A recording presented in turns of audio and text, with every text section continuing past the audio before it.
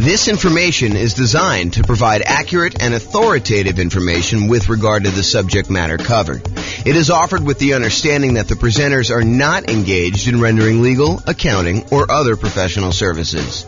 If legal advice or other expert advice is required, the services of a competent professional should be sought.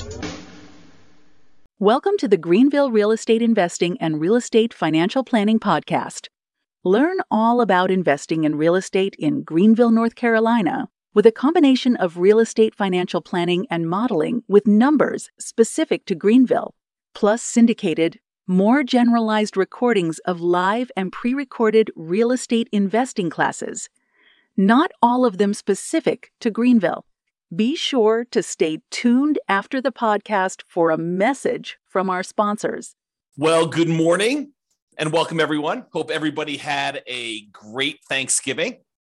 Today is Black Friday, and so we expect to have very few people on the webinar this morning. But the good news is I'm recording it and I will publish it to the podcast and to the website afterwards. So today's kind of a really crazy, exciting class because this is sort of the beginning of a long thread or a long story of a bunch of different classes that we've got coming down the pipeline. And today is sort of like the introduction. It's like day one of many. So we're calling this Real Estate Nomad in Your City. And by your city, I'm going to allow you to pick your city out of a list of about 300 cities that we've already done modeling for. And if for some reason you're like, hey, listen, we really need to have whatever city it is, I probably could add another one if it's big enough. You know, I grew up in a city that had a population of about 300 people. And I can assure you, I'm not doing all the modeling and everything else for a city that size. But, you know, I don't know. I think we cut it off around 50,000 population. There's probably some on there that are a little less than that, but that was sort of the threshold. So I'm going to jump right into the presentation. If there are any questions throughout, please let me know. So here's what we're going to start with. First of all, before we get too far down the line, what is the Nomad real estate investing strategy? You may have seen the title and you're like, you know, what's Nomad? Never heard of that before. And so we're going to start here, but realize that just because this particular strategy isn't interesting to you, like you're like, oh, I'd never do that, or why would someone ever do that? Realize we're using this as a starting point because I think it's one of the better strategies for a lot of folks. And then what we're going to do is we're going to compare this strategy to all the other strategies that you've ever heard of in real estate investing. And I'll show you how they compare. And then you can make an educated decision as to which one you'd rather do based on the actual numbers and the details. So what is the Nomad strategy? So if you've never heard it before, Nomad strategy is you buy a home as an owner occupant, you move into the property. You get owner occupant financing, which is usually nothing or very little down, and you get a better interest rate than if you bought the property with 20% down or 25% down or 15% down as a non-owner occupant, as an investment property. So you get a better interest rate and lower down payment, but by moving into the property, by getting an owner occupant loan and moving into the property, you are required by the lender to live there for 1 year. When you go and get your loan, you're going to be required to sign a sheet of paper at closing that says, I agree to live in the property for at least a year. But after the year is up, you can convert the property to a rental. You can decide to keep it and convert that property to a rental property and then move into your next property with, you know, nothing down or 3.5% down or 5% down or 3% down, or if you want to, 10, 15, 20% down, and then live there for another year and then convert the another one to a rental. So the process for Nomad is you buy a home as an owner occupant, you live there for at least a year to comply with the requirements of the lender. Then you buy a new home, move into that one, you convert the previous to a rental, and you repeat this process until you reach the number of rental properties that you desire, whether that's 1 or 5 or 10 or 20, it doesn't matter. It's really up to you as to how many you want to do. Okay. So Nomad in your city. So my favorite part, I like collecting old real estate investing books. I like reading real estate investing strategies. I like reading, books and listening to podcasts and courses on real estate investing. And my very favorite part of all these real estate investing books and courses is when they model how the investing strategy would have performed. So a classic one of this is if you've not read it before, it's probably worth picking up. The strategy is a little bit dated and the numbers are definitely dated, but the book is called Creating Wealth by Robert Allen. And there's a whole section in that book where he lays out his plan for buying. I think the plan, it's been a while since I read it, but I think the plan was to buy 20 rentals and then sell off 10 of them and pay off the first 10. And I was fascinated by just reading that section of the book and the story of how you do it and the math behind it and how it all worked out and everything like that. However, the problem I had, even when it was written, that was not my market. That was a different real estate market than I was, had different prices, different rents, different taxes, different insurance, different discounts than I thought I could get at the time, different interest rates. So all of the numbers were different. And so I love these parts of these books. The challenge was it never applied to me.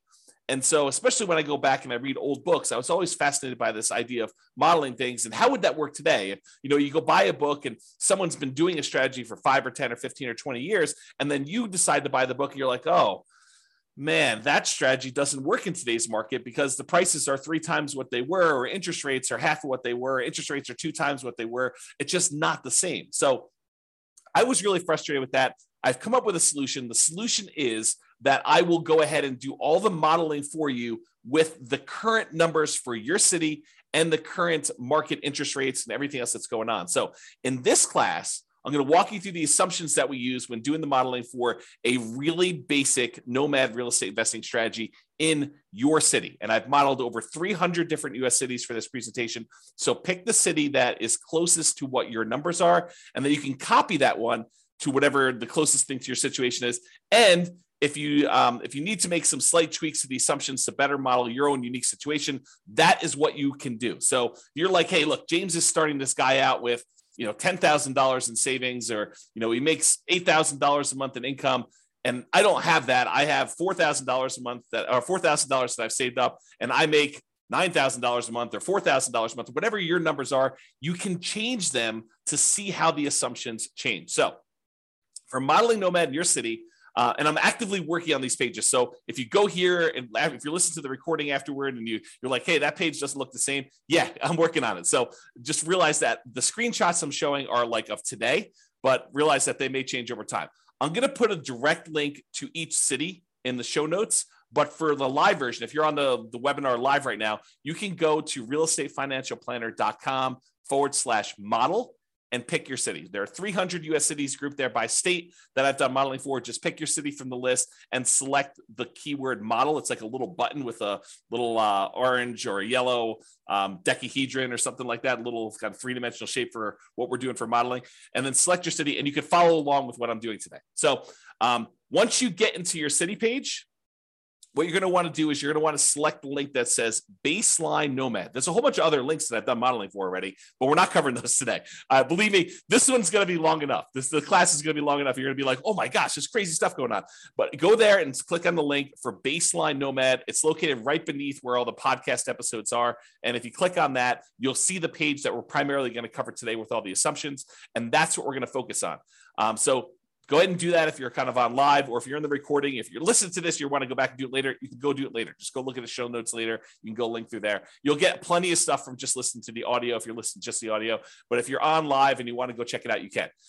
When you go to that page, there'll be 2 different versions of the page, whether you're logged in or whether you're not logged in. You can go create a free account, log in if you want to, and see the logged in version. I'm primarily going to focus in on the logged in version, but if you go there and you see the not logged in version, just go ahead and create a free account, and then you'll be able to see the logged in version and do that.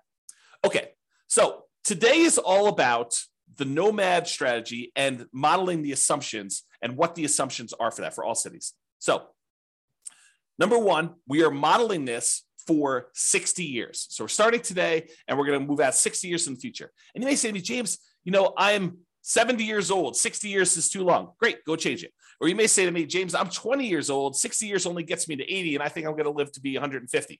No problem. You can go change that too, okay? So all these assumptions that we're going to talk about, you can change, but I'm telling you what the assumptions we use that I use for each city so that you can see exactly what we did. I used a 20% effective income tax rate. This is not your tax bracket. This is like your overall average of all the rates, weighted by what they are, your effective income tax rate. I used a 3% inflation rate. And as soon as I say that, people are like, 3%? Inflation's like 8% right now. That's what we've been seeing. That's where you're in this period of massive inflation. 3% doesn't seem reasonable. Yeah, I know. But 3% is what the long-term average has been. The Fed has stated they want to keep the inflation rate at 2% per year, but we've been seeing historically over a very long period of time about 3%. So I use 3% just to kind of get an average for the whole thing. Of course, you could change it if you want to. Now, I've also used 7% mortgage interest rates. And if you're listening to this a year or 2 or 3 or 4 after, and you're like 7%, were interest rates really that high? Yes, they're about 7% right now. Actually, they've come down a little bit in the last week or so. And so the rates have dropped the tiniest bit. And I probably will go rerun these things in order to change the rates. But I modeled this like, I don't know, I think I ran this about a week or 2 ago, and I used 7% because that's what the rates were at the time. And as they change, I can go back through and rerun all these for all the different cities, so it'll change your number. So another thing to point out, if you're going here and you're looking at a chart and you're saying, James, you said that, X number of people or this dollar amount was true for this, realize that these numbers can change over time as I go back in and I change the interest rate so that I update it for you and whatever is going on in the current market. Okay. It does take, I want to point out, it's not like I click a button and all these things change instantly. In order for me to remake all these models and do all the math again, it takes many, many hours. So this is not something that I would, and it cripples the server when I'm doing all the computations and creating all these charts and doing all the analysis for you. So it's not like I'm going to do this change every day. I wake up in the morning and I'm like, oh, interest rates are an eighth of a point higher. I'm going to rerun everything for you. No, I'm going to wait for it to change pretty significantly before we get to that point. Okay. And then I've also used a 4% yearly safe withdrawal rate as my assumption here. Some people would argue 4% is too conservative. Some people would argue it's way too aggressive. 4% though is the idea is if you have a certain amount of money, like $1 million in the bank, invest in stocks and bonds, let's say, and you want to know how much you can, in quote, safely remove each year, safely withdraw each year to spend. This is the amount that we've defined. There's a whole, I'll do much more classes on this and you'll kind of hear about it as an idea. But the idea is that I used 4%. If you think it's too conservative, go ahead and bump it up. If you think it's not conservative enough, you can kind of crank it down and it will rerun all the math. Okay. I got to start telling you about where things change, how my calculations change based on what city you're in. So I use this idea as your target monthly income in retirement. How much do you need to be making from your investments in order for you to consider yourself to be financially independent? So what we refer to as your target monthly income in retirement. And I've got kind of 2 flavors of this. I've got the minimum target monthly income retirement, which is sort of like lean fire, if you're familiar with that concept, or some people just call it fire. And then the ideal target monthly income retirement, what people might call a fat fire, or like you living it up really, really well in retirement. You've got more than enough to kind of meet your total kind of criteria there. So we either looking at minimum target monthly income retirement or the ideal target monthly income retirement. And these consist of, like, how do you know if you've hit that number? Well, it's all the passive income you have from things like Social Security or any pensions from like jobs or anything like that, or if you bought annuities, any annuities you have, plus all the net cash flow from all your rental properties. This is after all your property management, your taxes, your insurance, your mortgage payment, a vacancy allowance, like all that stuff. Any net cash flow from those count towards your target monthly income in retirement. Sorry, I had to take a drink. And in addition to that, your yearly safe withdrawal rate times any money that you have invested in assets, like your stock market stuff or your bond stuff or whatever it is. So a combination of all 3 of those things, any passive income, Social Security, pensions, annuities, those types of things, net cash flow from rentals, and then any yearly safe withdrawal rate times your invested assets. The sum of all of those combined determines whether you have achieved your minimum target monthly income retirement or you have not. So if it exceeds that, then you are financially independent. Your assets are producing enough for you to live on. If you're underneath that, then you haven't quite reached that yet. Now, the target monthly income in retirement is different for each city. And you're like, why is it different for each city? Shouldn't everybody have a target monthly income of $5,000 a month or $10,000 a month or $20,000 a month? And that is the problem, right? The problem is somebody living in, I don't know, Detroit, Michigan might have a very different monthly number than someone living in San Jose, California. Those are 2 very different markets with 2 very different living expenses. And so somebody might have a number that's like $5,000 a month living in one, and someone might have a $10,000 a month living in another or more. Okay. And so I calculate a different one, which means that everybody in each city is working toward a different goal. So you can't just automatically look at and say, oh, it takes them 30 years to be financially independent in one city and 20 years to be financially independent in another city and say, oh, those are sort of equivalent. they're not really equivalent, because one may be like working toward $6,000 a month in financial independence, and the other one may be working toward $12,000 a month. And the property values in one may be very different than the property values in another. So because property prices vary in each of the 300 different cities, and the rents vary in each of the 300 different cities, and the taxes and the insurance, all of these things vary by city, that means that each one is different. And because of that, the income in general, and I'm sure there's lots of exceptions, right? But the income in general would vary for somebody living in those cities. You get paid more for working in California than you do in Detroit, Michigan, as just an example, right? I'm not making any judgment like calls or anything like that. I'm just telling you that they are different. And so because property prices and rents vary, income is going to vary depending on the city. Therefore, we adjust the income that you need, or that we kind of model in that city to be able to buy an owner-occupant property. So what we basically do, not going to get into the crazy math of it, but I basically say, look, the general rule of thumb, and there's lots of exceptions to this, but the general rule of thumb is we'd like to see someone spend about a third of their gross income on housing. So I says, okay, let's figure out what a typical median priced house was in that particular market, and what the payment on that typical median priced house was, based on that city's prices and taxes, insurance, and all that stuff. And then let's multiply that number by 3. And that'll give us a really rough idea of what somebody in that city would need to be earning in order to be able to afford a house in that city. That's the really rough version of how this works. Of course, if you don't like my assumptions, you can change them, okay? So don't get hung up on my assumptions about them, okay? So you can go change them there. We do have a minimum. So like if you're in a market with really, really inexpensive housing, we do say, hey, look, your minimum monthly income is $5,000 per month. And the thought behind that for me was, you could probably, a married couple can probably go get relatively minimum wage type jobs and earn $5,000 a month in our current environment. Okay. And that may change over time. Maybe if you say, hey, James, the math you're doing here, it's not right. You should really do it this way. Reach out to me via email. And if you have a really good point, maybe I'll change it. Maybe I'll say, hey, look, you're right. I should change that. I should do it a different way. Okay.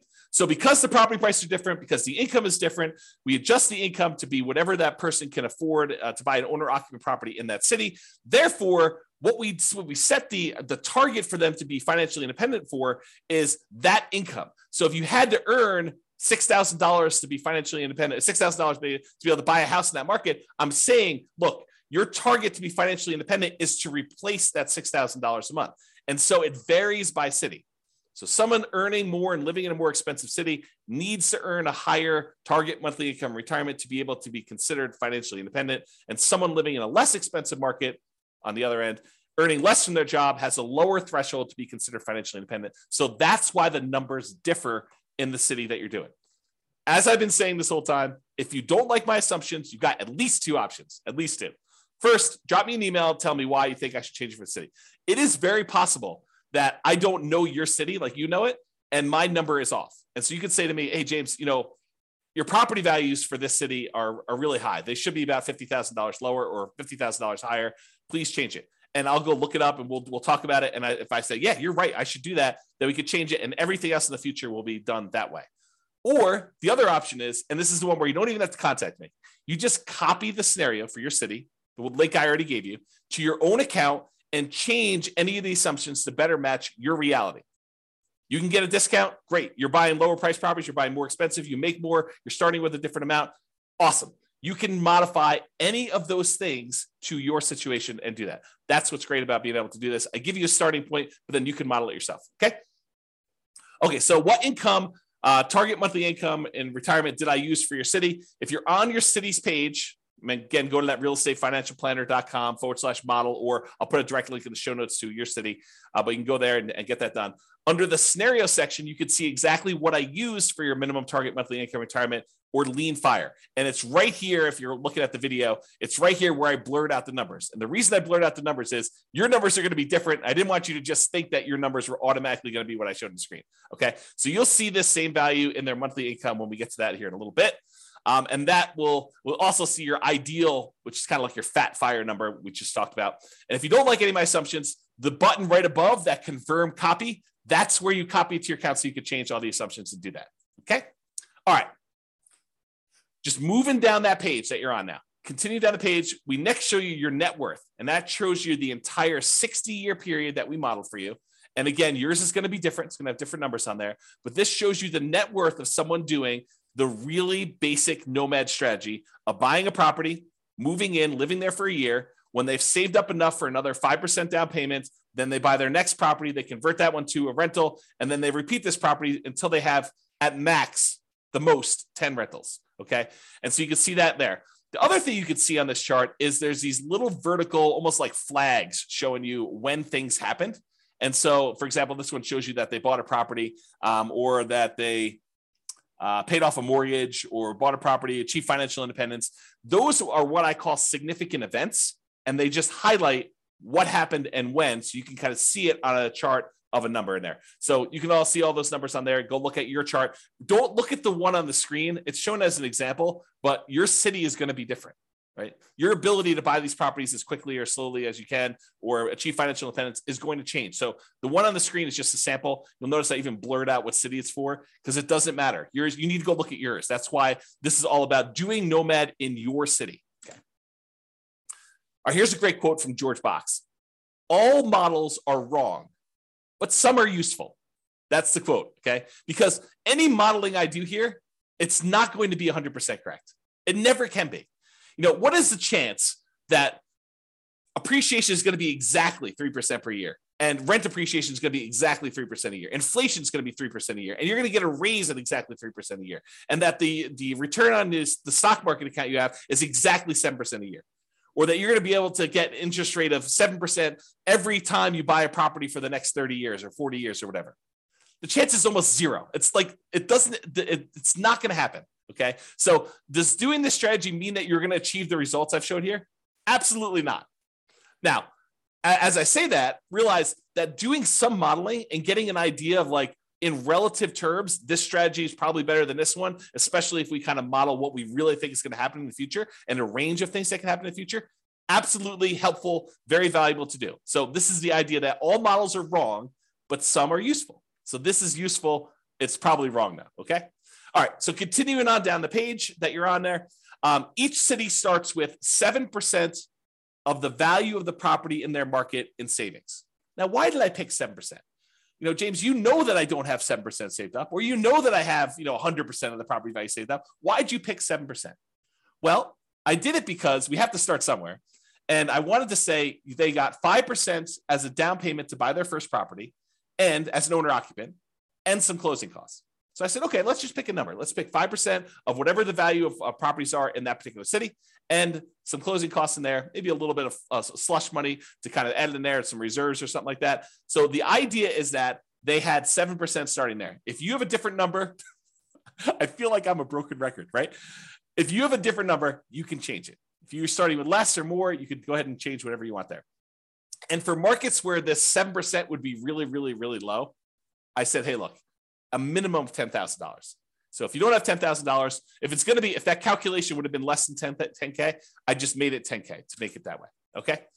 All right. And to simplify the modeling, we're assuming that you're keeping all of the money in a single, what I call a all-in-one account. And that all-in-one account earns 7% per year. Now, in reality, you know that you're probably going to have a checking account, maybe a savings account, and maybe a brokerage account where you kind of keep a little bit of money in your checking account, some more money in your savings account, and then the majority of your money invested in some type of brokerage account, stocks and bonds and mutual funds and whatever else you're going to do in there, so that you've got kind of these three accounts. But rather than track three different accounts and then say, okay, I'm moving money from one account to another account, I just said, look, we're just going to sort of put them into one bucket, and we're going to call that this all-in-one account. And we're going to say that whole thing earns 7%, because maybe your checking account earns 0 or 0.1, and maybe your savings account now earns, 2%, and maybe your brokerage account earns, 6, 7, 8, 9, 10%, whatever it earns. And I'm saying, look, if we average all those together, it's probably going to be about 7%. So I just said, let's put it all in one account, make things really simple. All the money from all the rentals goes in there. All the down payments for all the properties comes out of there. Any money you've got sitting in there is kind of just earning something. So I said 7% for that. It's in this all in one. That's how it works. Now, this is really important and a really important concept for you to understand, because we're going to get to some stuff here in a minute. Okay.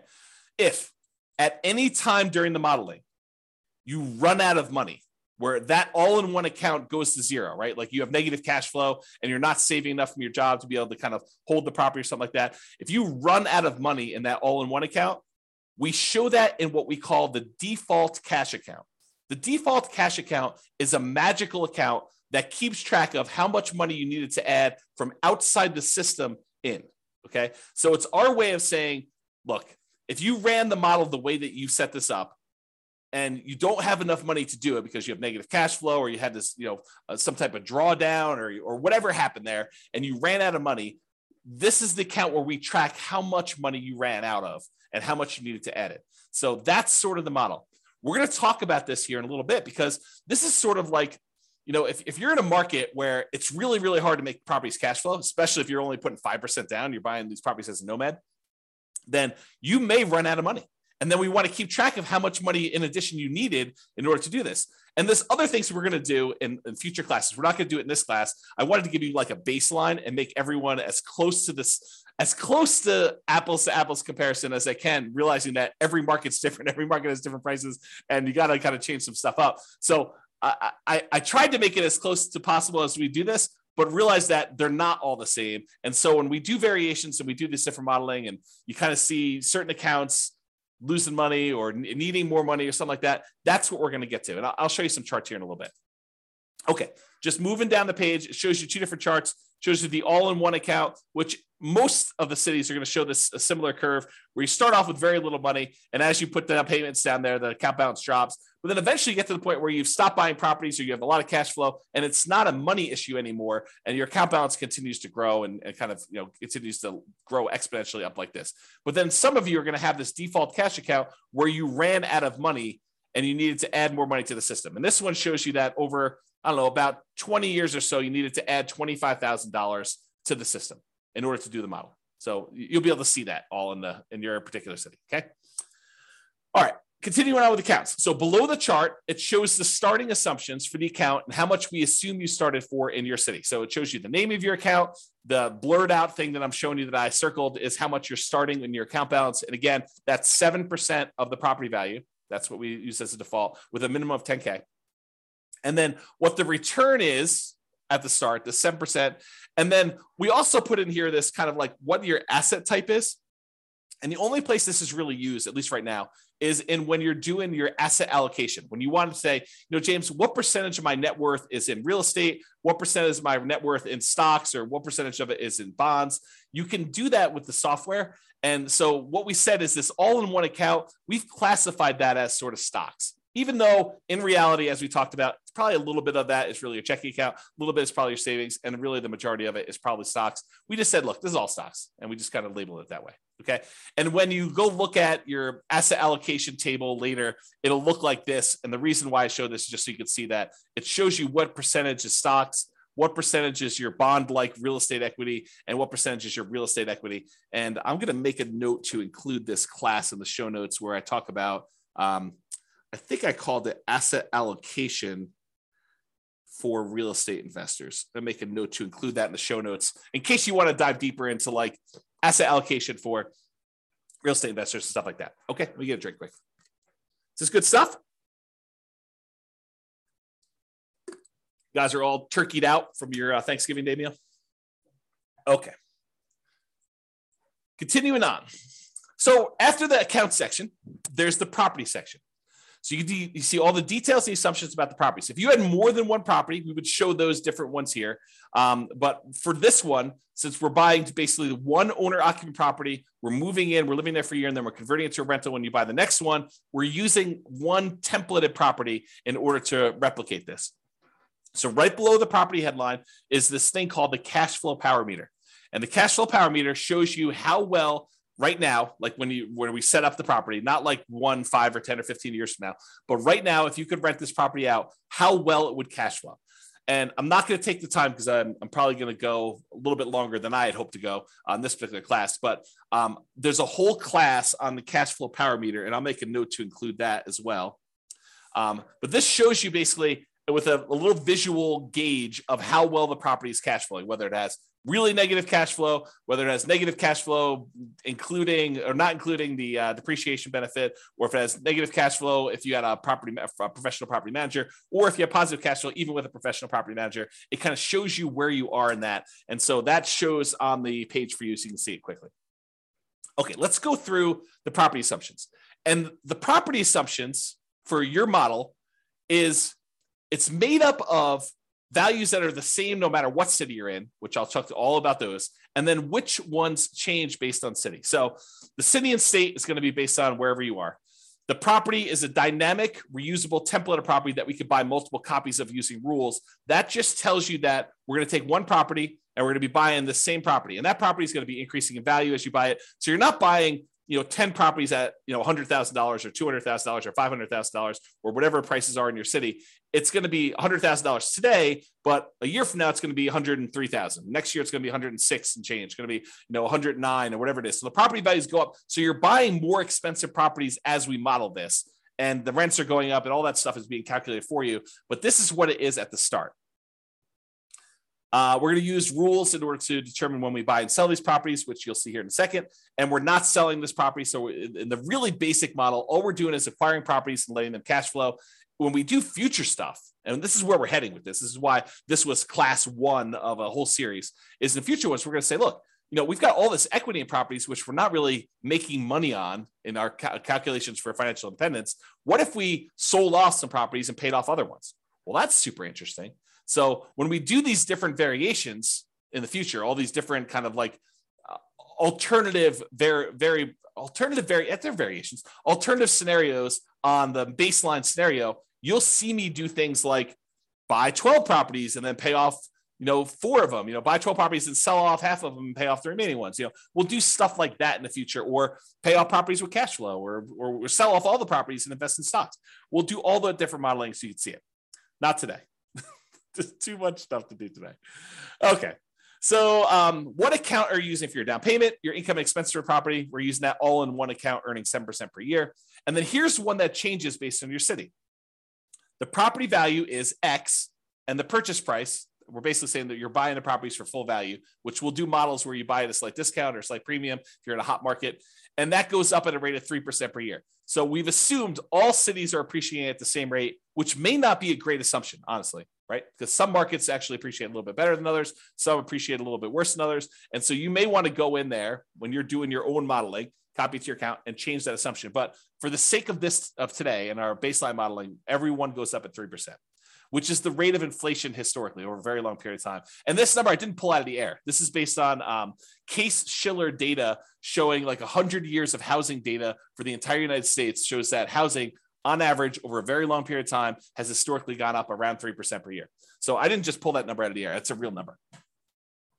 Down payment, 5% of purchase price for down payment. And then I assume 1% of the purchase price in closing costs at the time of purchase. So you got those two in there for the assumptions. I've also assumed that you were unable to negotiate with the seller to get the seller to pay any of your closing costs. In a really soft market, you may be able to get a seller to pay some of your closing costs. In a really hot market, it'd be really hard to do that. Page 2, property assumptions. Okay. 7% is the mortgage interest rate with a term of 360 months. So a 30-year fixed rate, 7% mortgage interest rate. And a week ago, that was probably a really good number, a little bit more than a week ago. But today, it's probably a little bit lower than that, right? It's probably in the high 6s. And so I'll change those. And if you go and you're listening to this recording, it may be different by the time you get there. But it doesn't vary by city. I want to point that out. All the interest rates for all the cities that we're modeling are all the same. Because you put less than 20% down, you have private mortgage insurance, which I'll make a note to put in the private mortgage insurance class in the show notes. So you guys will have access to that in case you want to look at it. So private mortgage insurance at a rate of 0.85% of the initial loan amount until the loan to value drops below 80%, and then it falls off. So we're assuming you're getting a conventional type of loan where the PMI drops off at 80%. Now, this next one does change for your city. X dollars per month in rent, but rent increases at a rate of 3% per year. So your city is going to have whatever rents are for your city. And again, if you're like James, your numbers are off, let me know or change it yourself and you can go do that. But I use rent data from a source. So I actually pulled rent data. This is not me just arbitrarily picking a number. And it's not me saying, hey, I'm using the 1% rule or 2% rule or 1.5% rule or 3% rule or whatever. I'm not using rules of thumb. I'm actually using data. Okay.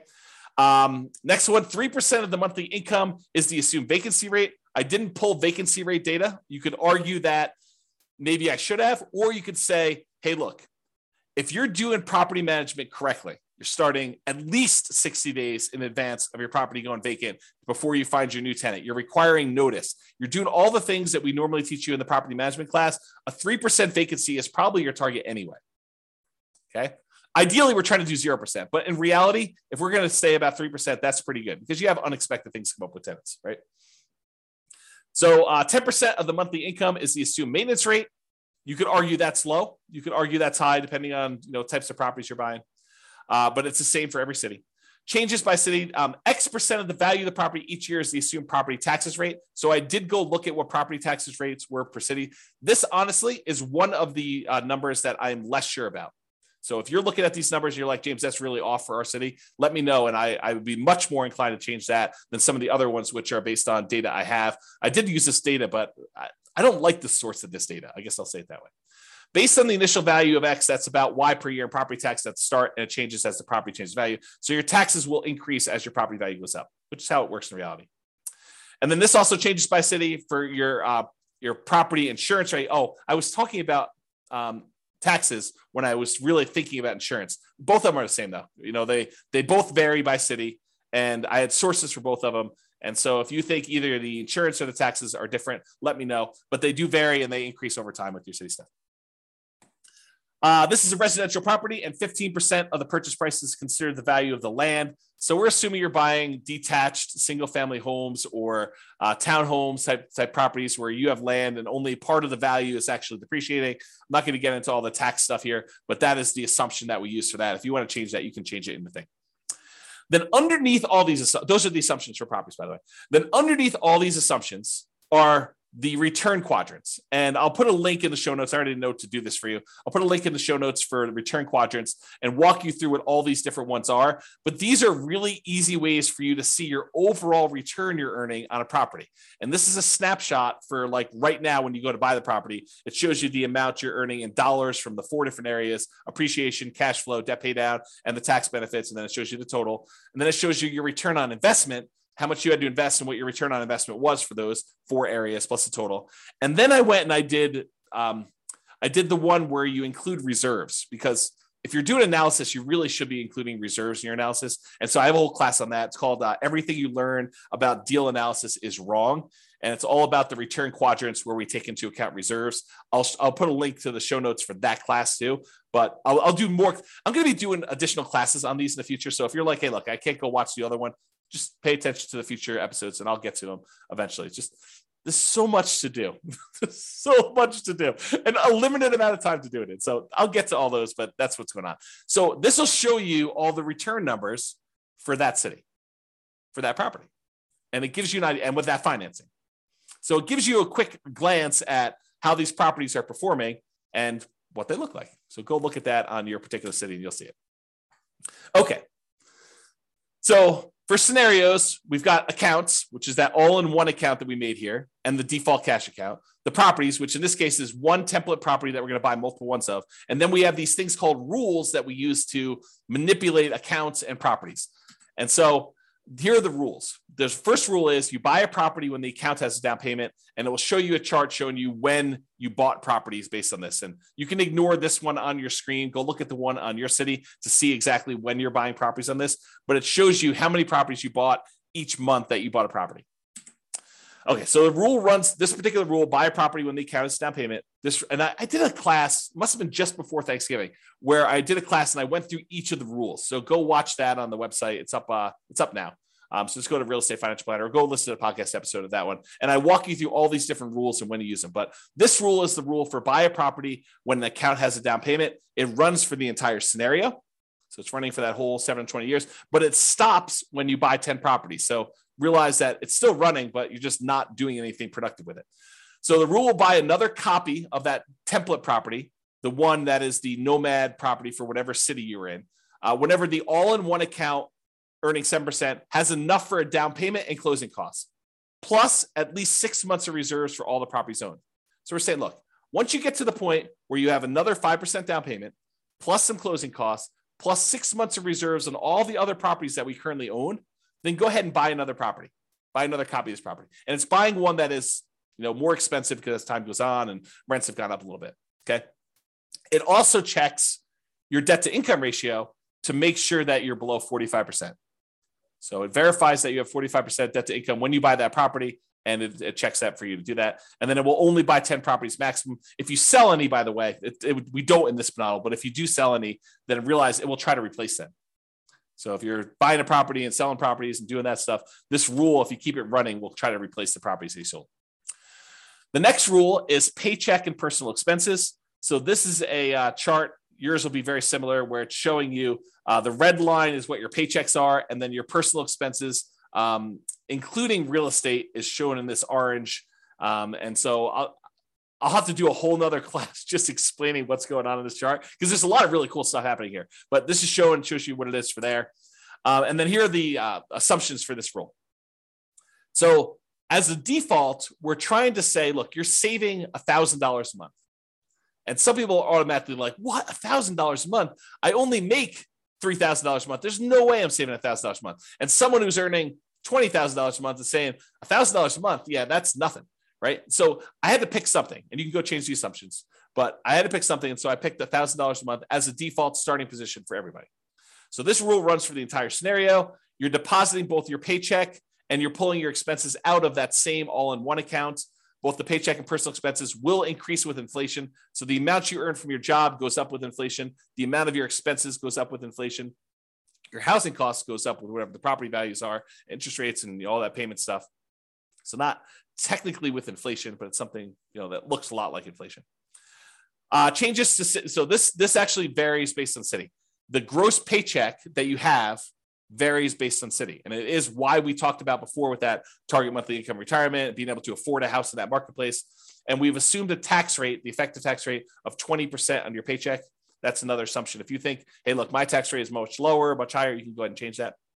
And then your net paycheck after taxes is whatever it is, that gets changed based on where you are, what city you're in.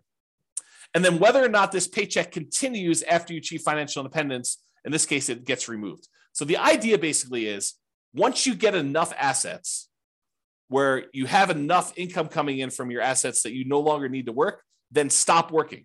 Otherwise, your income will keep going and it'll look like you're still working through this whole thing. So what we've said is, look, go ahead and stop the income part of this rule, not the expenses, but go ahead and stop the income part of this rule once you get to the point where your assets are being financially independent. And then the amount of your personal expenses are also adjusted by city. So if you're making $20,000, it's not like you have a $2,000 expense. They kind of scale with whatever your income is so that you're saving about $1,000 a month as your default when you start. Okay. Any questions on this? I know I'm going fast and hard, but people are not asking questions. So if you have questions, go ahead and let me know. Otherwise, I will keep going. All right, so significant events and percent of goal achieved. So this is still going down that page. This shows you what percentage of that goal toward being financially independent you've achieved. So the goal line is this little dotted line at 100%. Once the chart goes above this line, that means that your passive income and your cash flow from your rental properties and your safe withdrawal rate times whatever you've got it invested in, the combination of those things has exceeded your living expenses, the target monthly income that you set. Okay. And so once it gets above there, which happens right here, then that person is financially independent. Before then, this just shows you what percentage of the way there you are. So when you're first starting off, you're at zero, very, very low. You're not really there. And then right here, you buy another property and it actually drops down because you got rid of some of your money and it probably didn't cash flow in that particular case, but it keeps growing and doing that. And so over time, you eventually get to the point where you are financially independent. And there will be some cities where you will not have achieved this. And don't think that's a failure. That's not that you failed, because you still have accumulated in the overwhelming majority of cases, a huge net worth. You have a whole bunch of equity in properties, which equity in properties doesn't count toward this calculation, right? So you could go sell off these things and invest in stocks. And honestly, maybe some of it gets supplemented with Social Security. So maybe really you only need to do 80%, or maybe, I'm earning whatever it is, $10,000 a month for my job, but to be able to retire, I only really need 7. And we've assumed you need 10. Okay. So there's all sorts of reasons why. Don't get stressed out over that. And then significant events.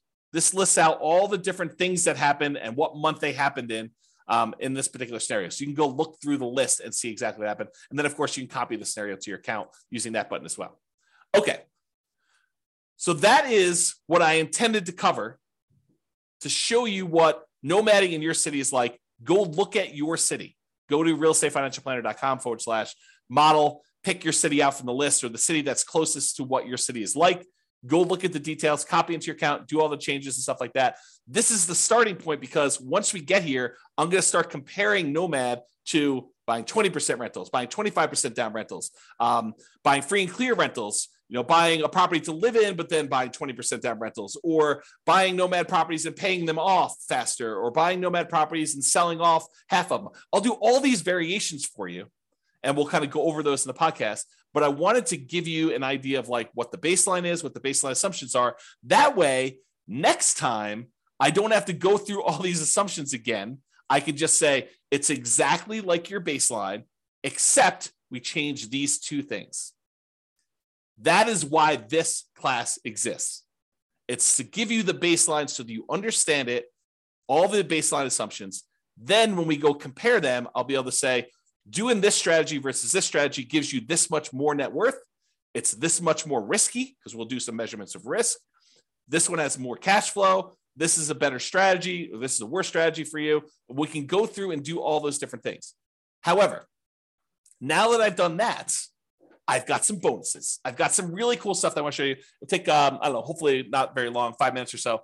But then I've got some really crazy stuff to share with you, where now that I've done modeling for all 300 cities, I can share with you stuff that I don't think exists. And so this is the idea, right?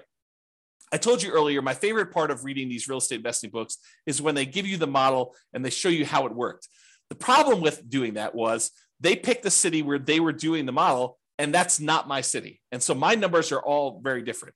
And so the question I've gotten in the past is, James, because I've been teaching Nomad stuff primarily in Northern Colorado for, a decade. Probably about a decade. So the question is always, does Nomad work in X city? Or it only works here because of blank, right? So I said, okay, now I finally got data and I could show you, does Nomad work in these other cities and what's the problem with it and how can we fix it and stuff like that. So let's go ahead and do some summarizing of what it looks like.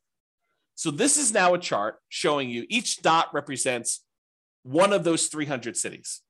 And on the bottom, it shows you the price of properties in that market. On the left-hand side are really inexpensive properties. On the left-hand side, it's all really inexpensive properties, cheap properties. On the right-hand side, it's all very expensive properties, okay? But up and down, it shows you how many months it took you to be financially independent in that market, knowing that the property values are more expensive and I got to earn more money, so I got to replace more money. So all the assumptions I told you about earlier, they're all included here, okay? But this chart shows you that there are definitely a whole bunch up here that did not achieve financial independence. They never got to that 100% mark by month 720, by 60 years in. That's the end of when we modeled. We modeled 60 years, okay? So there's a whole bunch that did that. But it's not exclusively really expensive markets. It's true that the really expensive markets, the ones that have really expensive properties, they were more likely to be up here, in my opinion. Right? Just looking at the data, looks like these ones were not achieving financial independence, but there are plenty of ones in these lower price markets where they did not achieve financial independence either. So as we go through doing these variations, we are going to address that and how to solve those issues of being in a market where, look, it didn't get me to financial independence doing the regular baseline scenario of Nomad in 60 years. Well, let's figure out how to solve that. So we'll do that in other classes, okay? But also to point out that just because it didn't get 100% of what the income you were earning and replace that doesn't mean it was a failure. And I'll show you here another chart that shows you net worth and how net worth is pretty extreme in some of these markets. And so just because you only have a net worth of whatever, $3 million, $5 million, doesn't mean you failed, right? This is still a really good strategy. And then you may have to do some other things or kind of readjust or whatever it is there. But I wanted to show you that there's a whole bunch of these that achieve financial independence. There is a slight skewing where in these less expensive markets that they achieve it faster. In these more expensive markets, they achieve it a little slower. But part of that is when you only have to achieve a goal of $3,000 a month, because that's what your target monthly income retirement is, or $5,000, whatever the minimum was, then it's easier to achieve in some ways. So because the prices of houses gets more expensive, it means you need to achieve a higher level of standard of living in order to be financially independent. So I just wanted to show you this kind of summary chart showing you how Nomad has performed in all these different markets. And then if you want to drill in, go look at your city, because that's what we did. So each one of these dots is one of those cities that we got to put up there. Okay, so that's there. Now, just because I can, primarily, I want to show you that you can highlight any state's number. So if you're like, hey, how does my state look? I just pulled up one state, it happens to be Colorado because that's where I live. But you can go look at where the different cities for Colorado are. They're the blue dots. They're highlighted. All the gray dots are still there, and you can see those, but you can kind of get a feel for a particular state. And if you go to the model page and you click on one of the state titles, it'll take you to this chart. So then you can see any state you want to do there to see for the whole state. And I'll continue to add additional charts and summarize things for you, and I'll put it on those pages so you'll be able to see those as well. Okay, so that was price of property versus how long it took you to be financially independent in that city. Now what I'm going to show you is the price of property and what percentage of 100% of being financially independent they achieved. Because this one was, hey, look, this is the number of months. This is how fast it was. Now I'm showing you, at what point, what percentage of being financially independent are you? So are you 70% of the way to $10,000 a month? Are you at $7,000 a month, in other words? And so this one shows you the same type of data, price of properties, really cheap stuff on the left, really expensive stuff on the right, and then what percentage of it you were at the end of our modeling at 60 years. Because there's a whole bunch where they achieved their goal, which I'm ignoring. Anything over 100%, I just said, look, you achieved your goal. I'm not going to look at that percentage. These are all the ones that didn't quite achieve it. And a whole bunch of them were a significant way there. And I didn't show you a couple that were negative. There's some markets where, like, by buying properties, it hurts you, right? And so I'll show you that here on the next slide. But these ones shows you what percentage you are, and you can go click on, the link and show what city it is, or go look at your individual city to see. But not all of these are like complete failure. It's like these ones, they had 80% of their goal. These ones hit between 60 and 80%. These ones are a little smaller, 40%, 20%. But you can get a feel for that.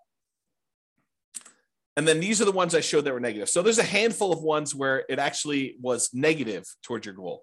You had negative cash flow on your property still, even at year 60. So there's 1, 2, 3, 4, 5, probably 5 out of 300 or so were really bad markets. And those markets we'll have to do stuff about. And I will give you a hint. I think most of those are in California. Not judging, just saying very expensive market. All right, so this is the chart where I'm showing you, same idea, net worth though, on this axis. So this one shows you that there's really cheap houses, really expensive houses, and this is the net worth. Now, I want to point out to you, there are some of these where you end up with almost $1 billion at the end of 60 years. $1 billion. They're outliers. There's, a couple over 500,000. I'm sorry, 500 million, not 500,000. So it's really hard to see what's going on down here. So because of that, I'm going to ignore all the ones above 100 million. Okay. So this is the chart showing you all the different cities, what price houses are in those markets, and then what their net worth was, including all the stuff in their accounts, so the stock market account that they've got, and then all the equity they have in their properties. Those two combined are calculated for net worth, and it shows you what their net worth were. So even if you had a scenario where you didn't quite reach your goal of having passive income enough to be financially independent, but you had a net worth of $20 million, is that enough? I think for most people, that's enough, right? And if it's not enough for you, then go look at your city and make adjustments. But, a lot of the times we look at this thing, we say, oh, they failed. They didn't achieve 100% of their financial independence goal. But really, they've got $14 million worth of real estate. Well, maybe that's enough, right? Like, depending on what your situation is, what you need, especially if you're 80 years old and you've got $10 million left, you might be able to decline the value of the assets you have, like to dip into the principal of your assets and spend those as you go. Because the other model, in theory, is not depleting your assets, right? It's passive cash flow so that you're not dipping into the value of the real estate or anything. Okay. All right. So that was net worth.